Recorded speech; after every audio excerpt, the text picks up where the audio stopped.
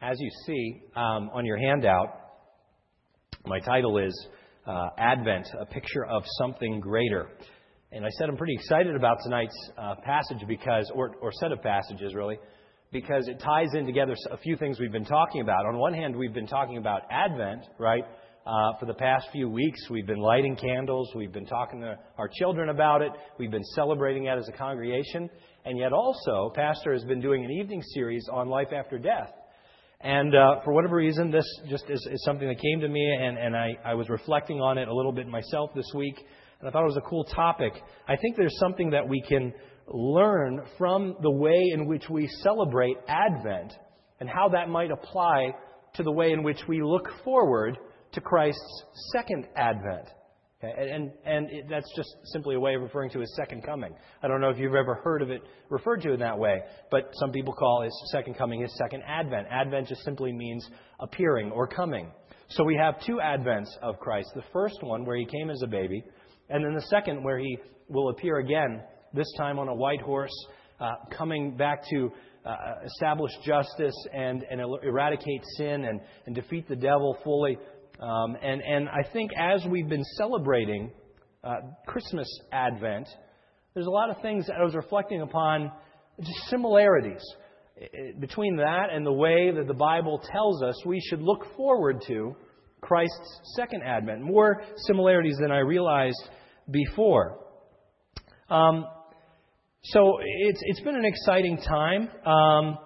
It's been cool for me to be able to sit down with my kids and with my family and to be able to celebrate this throughout this past month. I might have mentioned to you that we were using a devotional by John Piper, which I might have mentioned in a previous Sunday night service.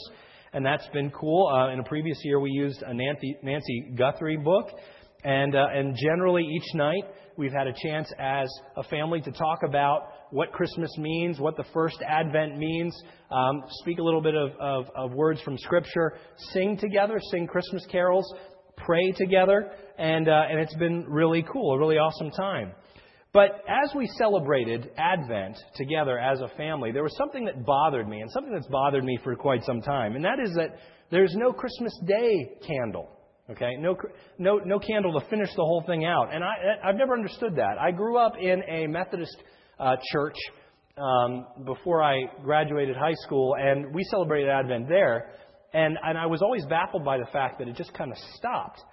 We had a middle candle that we don't use here, but that was for our Christmas Eve service. So after you lit all four of the candles around, you'd like this big center one that was often a different color for Christmas Eve, and that was like your last one.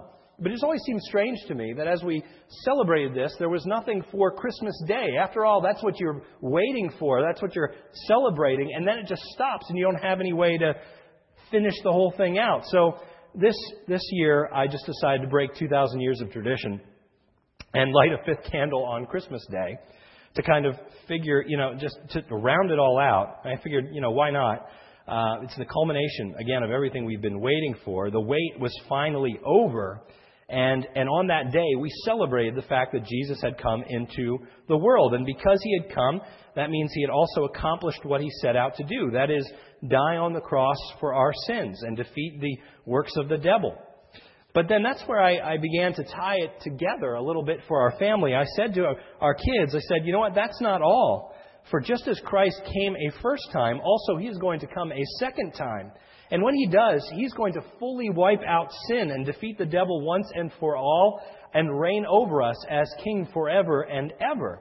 And I told the kids, just as we waited in this Advent season for Christ to come as a baby, so too Advent serves as a small picture of how we will now wait for Christ's second coming.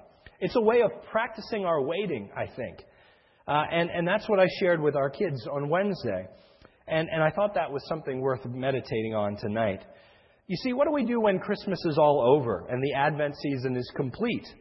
Well, the Spirit soon wears off, as Pastor was talking about last week. All the decorations come down, and we're quickly reminded that we're back in this broken world where we're living before Christmas came. And with that being the case, what does Advent have to teach us going forward into the new year? And here's my answer for you tonight. Advent gives us a picture of our own waiting and anticipation as we look forward to this day when Christ comes again.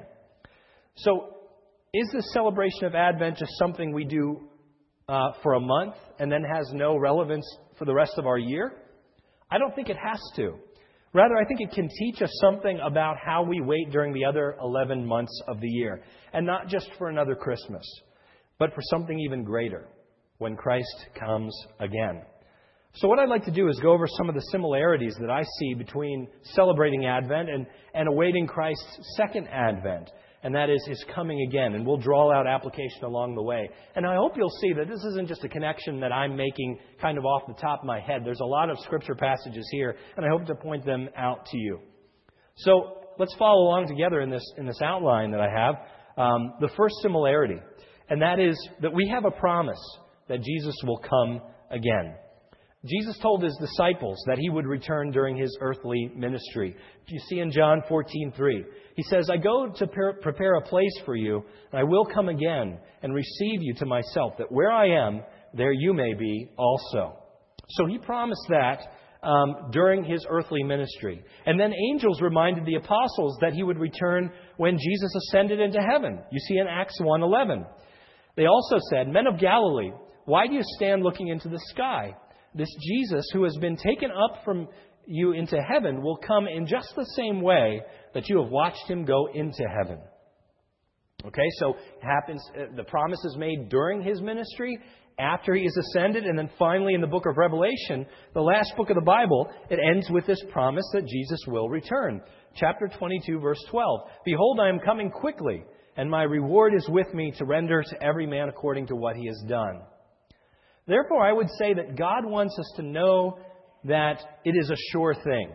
He repeats it several times for us. He wants us to know this is a promise that He has made, and it's going to come to pass.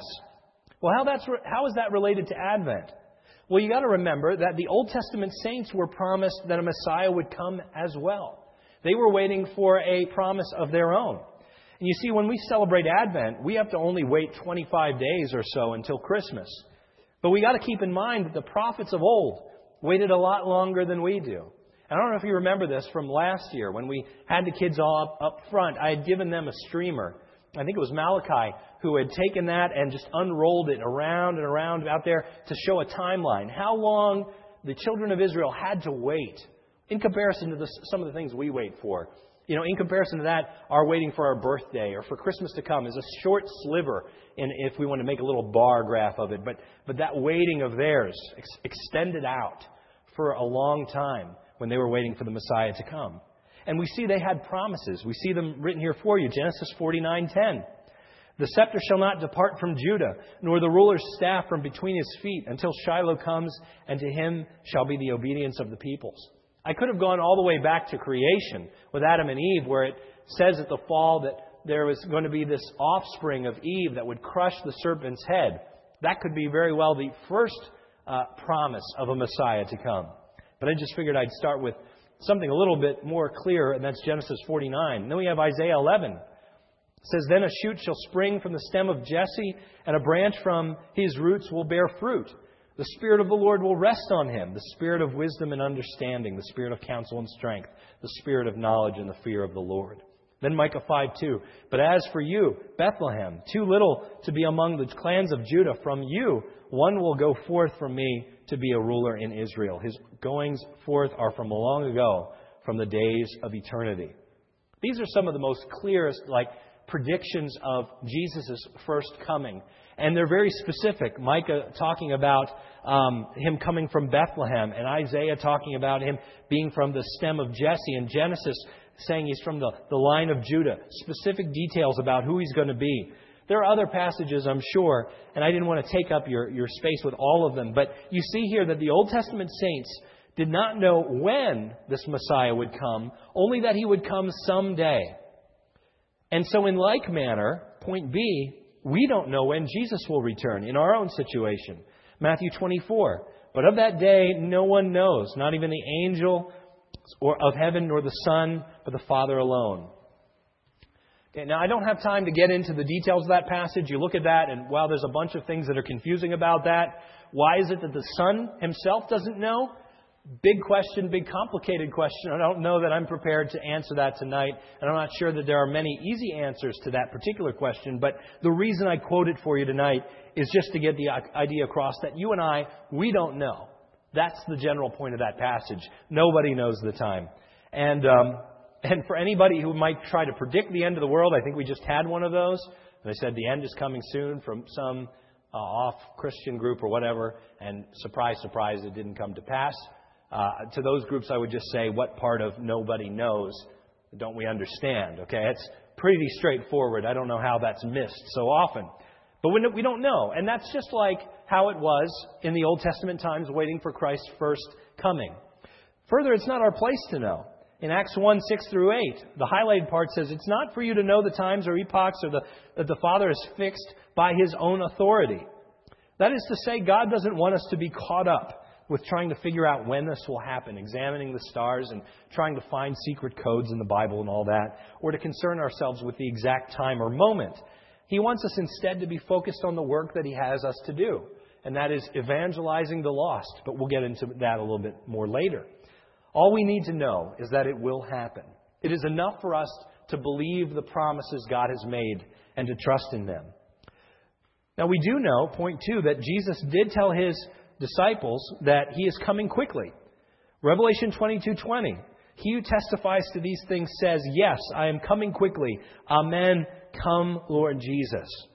And He also says it in 22 verse 7 and 22:12, which I haven't listed for you, but they say the same basic thing, that I'm coming quickly. I'm coming quickly. 3 times in one chapter. And therefore we should think of it as such, that it could happen at any day. Further, 1 Thessalonians chapter 5, verse 1 and 2, not 1 through 11. I'm sorry, that's misprinted. Now, as to the times and epochs, brethren, you have no need of anything to be written for you, for you yourselves know full well that the day of the Lord will come just like a thief in the night. Now, I quote that with a little bit of a qualifier, because there's another portion of Scripture that says, you are not living in darkness, us believers, that the day should overtake you as a thief. So when He says as a thief, in some ways He's speaking more to unbelievers than to us. Okay? A thief in the sense that it's sudden, you don't expect it, you weren't ever planning for it to happen. We know, of course, that's not true of us. We are planning for it to happen. And so in that sense, it's not going to suddenly take us off guard like we're going to be caught unprepared. But the general idea is that it's going to come suddenly. It's going to come suddenly. I'm coming quickly. I'm coming suddenly. You get the idea. And now you might say, well, 2,000 years have passed. How can that be quickly? Okay, it says I'm coming quickly, but really, Pastor Dave, it's been a long time. How do you reconcile that? That leads to my next point, point C. Because God has promised it, all we need to know is that it will come to pass. Joshua 21:45. And these are verses about God's promises. In the past, we see, not one of the good promises which the Lord had made to the house of Israel failed. All came to pass. 2 Corinthians 1:20. And this is more relevant to what we're waiting for. For as many as are the promises of God, in Him they are yes. Therefore, through Him is our amen, through the glory of God through us. Okay, that's all we really need to know. This is where reflecting on Advent can help us. When we celebrate Advent, we're reminded that all of God's promises that He had made about the Messiah came true. As we were reflecting on these things all throughout the month of December, it's not that there was any question in our mind as to how this is going to turn out. Is God going to send His Son into the world? Kids, I don't know. It's kind of a toss-up. It's up in the air. No, we didn't say that. It's because we live after the fact. We've seen it happen. We know from Scripture it happened. And we see that God is faithful and true to His promises. And that should tell us something about promises that are given to us that have not yet been realized. That we can have the same certainty as when we tell our kids, yes, Jesus Christ came. He was born of a virgin, just as God promised. Now, some will mock us. Okay, this is point 1. Some will mock us, saying, where is Jesus? Where is this coming? And this is getting back to the question I just asked. What about this 2,000 years, Pastor Dave, that have passed and nothing's happened? How can He say that's quickly? It almost makes me doubt. Is this really going to happen? Well, God prepared our hearts for this very kind of objection. 2 Peter chapter 3, verses 3 and 4. Know this, first of all, that in the last days mockers will come with their mocking, following after their own lusts, and saying, where is this promise of His coming? For ever since our fathers fell asleep, all continues just as it was from the beginning of creation. And I smile whenever I read this verse because it's like, yeah, I can see that's exactly what people are saying. It's no different 2,000 years later from when this was written. People still say the exact same thing. I saw a bumper sticker recently, or a T-shirt, or both. I can't remember. Maybe I saw it multiple times in different ways. And it was really, truly disrespectful. Blasphemous, unfortunately, is the word to use. But it said something like, Jesus is coming quickly. Look busy. Look busy. And it just made me sad, first of all, to read that. But the general idea, I think, that person was trying to convey by that shirt or by that bumper sticker is that, this really isn't going to happen. And if it was going to happen, let's just kind of look busy like you wouldn't be able to tell what's up. Look like we're doing what we're supposed to be doing. But really, I think that's probably what's behind it is disbelief altogether. Like the whole notion of Jesus coming again is just laughable. Because where is He? Everything's the same. 2,000 years have passed. When's He coming back? Okay, and that's exactly what our world says. If you talk to somebody who's an atheist, who's agnostic, whatever the case may be, who thinks this whole thing is laughable, that's probably what they'll tell you at the end of the day. This notion of Jesus coming back, oh yeah, where is He? When is He coming back? The Bible says that's going to happen. People are going to have that attitude. And it also gives us a response to that, a way for us to deal with that kind of objection, or even if that doubt arises in our own minds. However, we must not have this attitude. For God is not slow as we count slowness. The verse continues, 2 Peter 3, 8 and 9. But do not let this one fact escape your notice, beloved. For with the Lord, one day is like 1,000 years, and 1,000 years are like one day. The Lord is not slow about His promise, as some count slowness, but patient toward you, not wishing for any to perish, but for all to come to repentance. Getting back to that question about 2,000 years passing, it's important for us to remember that God does not see time the way we see time. Some have tried to say that God is outside of time while we are in it. I'm not even sure what that means when people say that, and I'm not even sure I feel comfortable describing God in that way. What God's exact relationship to time is a mystery to me, seeing as He is the creator of everything that exists. But all we know from this verse, and all we really need to know, is that to God, time is just not as slow as we perceive it. To God, 1,000 years can be as quick as a day. Or, in quite the reverse, it says, a day can be like 1,000 years in God's mind. So it's not just that we can simply say everything's sped up for God, or that everything's slowed down for God. It can be viewed in whatever way He chooses to view it, because He is God. He's the creator of everything. So that means that even though it feels to us like a long time has passed, don't be discouraged by that, because God is the creator of everything. He sees the entirety of human history at once. Everything that ever was and everything that ever will be. He has planned it out. He is in control of it. And He doesn't just see it unwind. He has set it into motion and interacts with it and is involved at every point in the timeline, stretching out into eternity. And so, therefore, it is not a long time in God's eyes. It is not any less certain God will bring it to pass. And there will come a day. This is another encouraging thing just to look at as we think of Advent, as we celebrate it. We look back at the Israelites, and who knows, maybe back then they were wondering the same thing. Where is this coming of a Messiah? Where is this one who's going to be born in Bethlehem? Or this line from Judah, especially in a time when they were exiled. Remember that. There was a large period of time where Judah was in the land of Babylon, or in the land of Persia, or the nation of Israel was exiled by Assyria, where they were just in foreign nations. It must have been incredibly difficult, or required a lot of faith, to believe that a king would arise from the line of Jesse when the line of kings had been broken, when there was no longer any line of kings, when all that had been taken apart. But now, as we look back on it, as we sit here comfortably, lighting candles and just waiting a mere 25 days, we can say, well, of course it came to pass. God was faithful to His promises. And you know what? There's going to come a day. This is what I want to encourage you with. There's going to come a day where there's going to be people who live much, much further down the line in the future than we are, who will look back on this time and say, boy, they must have wondered where Jesus was when He was coming. But we can see now He came.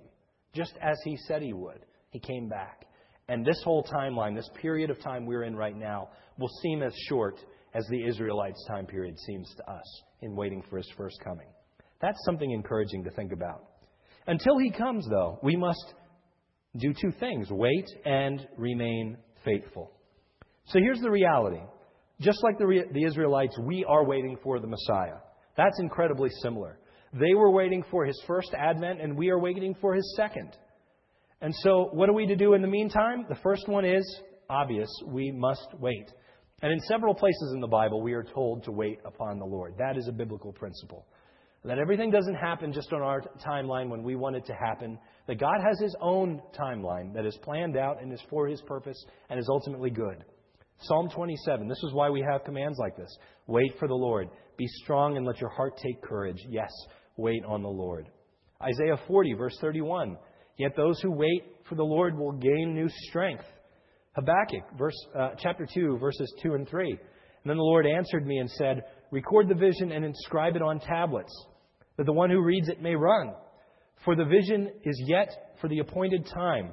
It hastens towards its goal and will not fail. Though it tarries, wait for it will certainly come. I love this passage.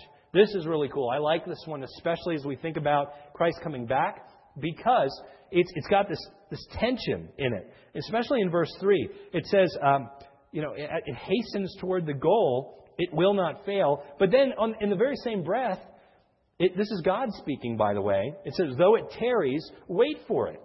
Do you see both those thoughts together? It's coming soon, even though it's seeming to take a long time. Wait for it.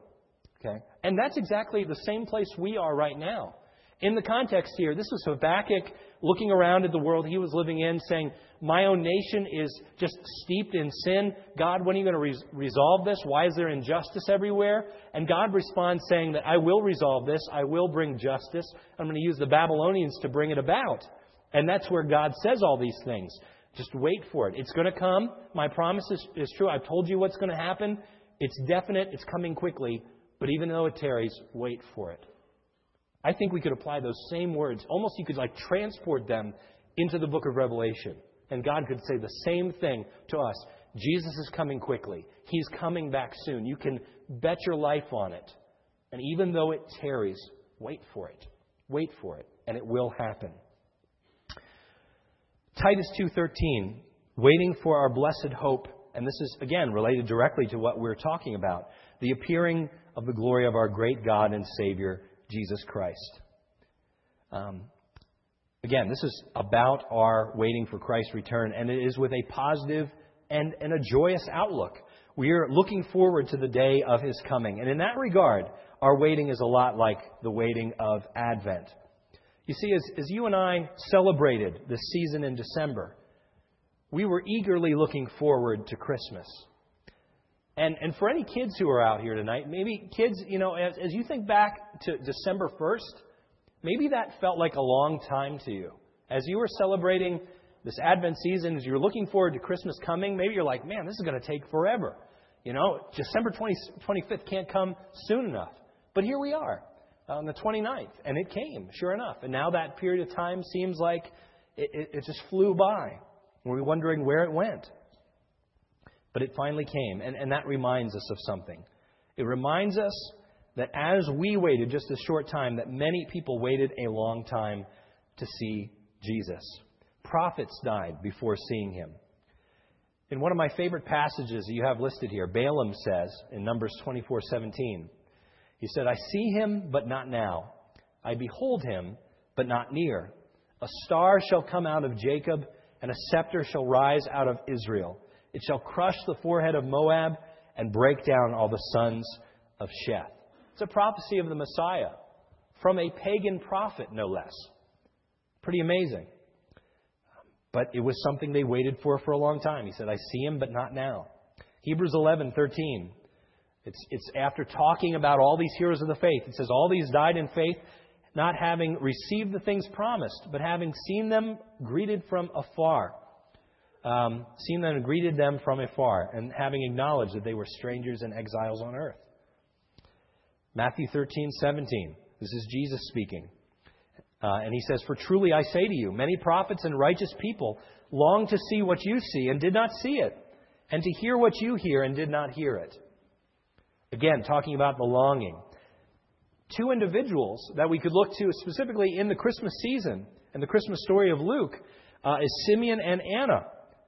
Luke 2:22, 25, and 28. It says, and when the time came for their purification, according to the law of Moses, they brought him to Jerusalem to present them to the Lord. And now there was a man in Jerusalem whose name was Simeon. This man was righteous and devout, waiting for the consolation of Israel. The Holy Spirit was upon him. Then he took him in his arms and blessed God. And the other was Anna, Luke 2:36 through 38. There was a prophetess, Anna, the daughter of Phanuel, of the tribe of Asher. When she was advanced in years, and then jumping ahead, she did not depart from the temple, worshiping with fasting and prayer day and night. And coming up at that very hour, she began to give thanks to God and speak of him to all who are waiting for the redemption of Jerusalem. These are just two more individuals out of thousands who are waiting their entire lives. And these two were just blessed to be alive when that finally happened. And they were very old at the time, but God granted them through His grace to be able to see this child born and to be able to hold him in their hands. And that's neat to think about as we think about God keeping His promises. So waiting for Christmas at Advent is a small picture of how we now wait for Christ's return. Celebrating Advent in that sense looks backwards and forwards, you realize. Because we look backwards to a time where people were waiting an awfully long amount of time. But yet we also look forward because it reminds us of our own waiting for the second Advent. So it does both. Goes in both directions. And it's also good to know as we celebrated Advent that there's nothing wrong with longing for Jesus' return. What I mean by that is it's possible for us to long for something without necessarily being impatient. And the way we know that is that many Old Testament saints long to see the day of Jesus' coming. Again, Matthew 13:17. Many prophets and righteous people longed to see what you see and did not see it. It doesn't mean they were sinning. They were simply looking forward to the day that was to come. And in like manner, the saints in Revelation who were killed for their faith cry out, how long, O Lord? How long, O Lord? We see that in Revelation. When they opened the fifth seal, I saw under the altar souls that had been slain for the word of God and the witness that had been born. And they cried out with a loud voice, O sovereign Lord, holy and true, how long before you will judge and avenge our blood on those who dwell on the earth? Again, I don't think these individuals are sinning. In fact, they have now died. Okay, that possibility has been removed from them. So too, we shouldn't feel bad in longing for the day of the Lord. You shouldn't feel bad if you look around at the world that you're in, just world events, or even maybe your own situation at work, people's dishonesty, just things falling apart, and you say, boy, I can't wait for Jesus to come back. I long for that day. Nothing sinful about that at all. You have the example of many people before you have longed for the same thing. And our waiting shouldn't bring despair, but rather excitement. Think of the excitement of Advent. When we celebrated that, we weren't like, oh man, it's never going to get here. You know, this is such a long time to wait. December 25th. This is just the beginning of the month. It's going to take so long. There's really no point in decorating. It's going to take forever. There's no point in hanging up the lights or hanging up decorations or even going out and buying a tree. That's all pointless. It's going to take forever. No, we didn't say that. We were eager. Looking forward to that day made us eager to see it happen. And so we not only wait for the day impatiently, but we're eager to see it coming. There's excitement that we see in the Old Testament in waiting for the Messiah. John 8:56. Jesus says, your father Abraham rejoiced that he would see my day. He saw it and was glad. And you recognize Abraham never saw it, right? He never literally saw Jesus. But he looked forward to that day and was glad. And we should be excited as well. Revelation 21. And here we find the description of the new heavens and new earth. That should bring you excitement. As you are finishing up your Bible through in a year, if you've gotten that far, as you read these last chapters, they should excite you. This is your future home we're talking about. And it should make us just overjoyed when we think about what's waiting for us. We should not only wait, but we also must get to work. In our last few minutes here together, Jesus said that we have a mission to go and make disciples. The angel said, "Why do you stand here looking at the sky?" in Acts chapter 1. They also said, "Men of Galilee, why do you stand looking into the sky? The same Jesus who had been taken up from you in heaven will come in just the same way as you've watched him go into heaven." I love that passage. It's one that I like to just read, and I chuckle a little bit because it's almost like they're saying, "What are you doing here?" It's a bit of humor in the Bible. I like to think of it as. It's like, there's work to be done. You know? And they were probably like, "Well, we just saw a man rise up into the sky and disappear. That doesn't happen every day." And they're like, "Yeah, get to work." You know? Okay, that's fascinating. Get a move on, okay?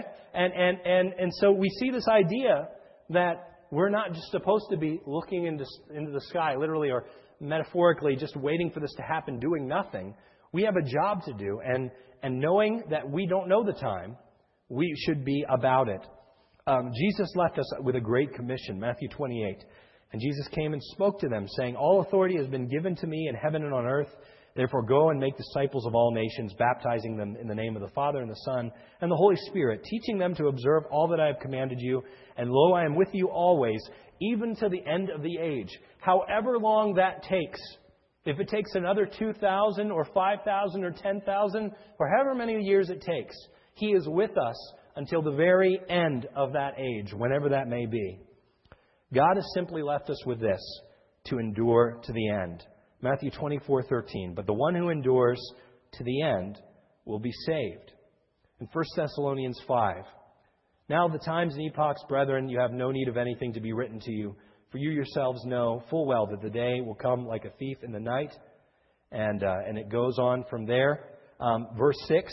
"So then let us not sleep as others do, but let us be alert and sober." Okay? And so also verse 10. "Christ who died for us, so that whether we are awake or asleep, we will live together with Him. Therefore encourage one another and build up one another, just as you are already doing." So just like at Christmas, when we see it approaching, what do? We prepare. We put up lights. We give gifts to others. We go and buy our presents, whatever we need to do. We prepare our hearts, too. We talk about Jesus coming into the world and what that means. We prepare ourselves.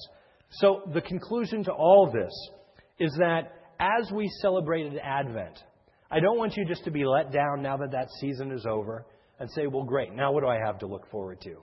Just a lot of work, just a lot of depressing things happening in the world and a lot of uncertainties. No. I think you should look back at the way we celebrated and use it as a model for the future. Because we're looking forward to something even greater. And that is Christ coming back a second time to bring to a culmination everything. To defeat Satan once and for all. To resurrect us. To live with Him forever in the new heavens and new earth. And for Him to reign over us. That's exciting.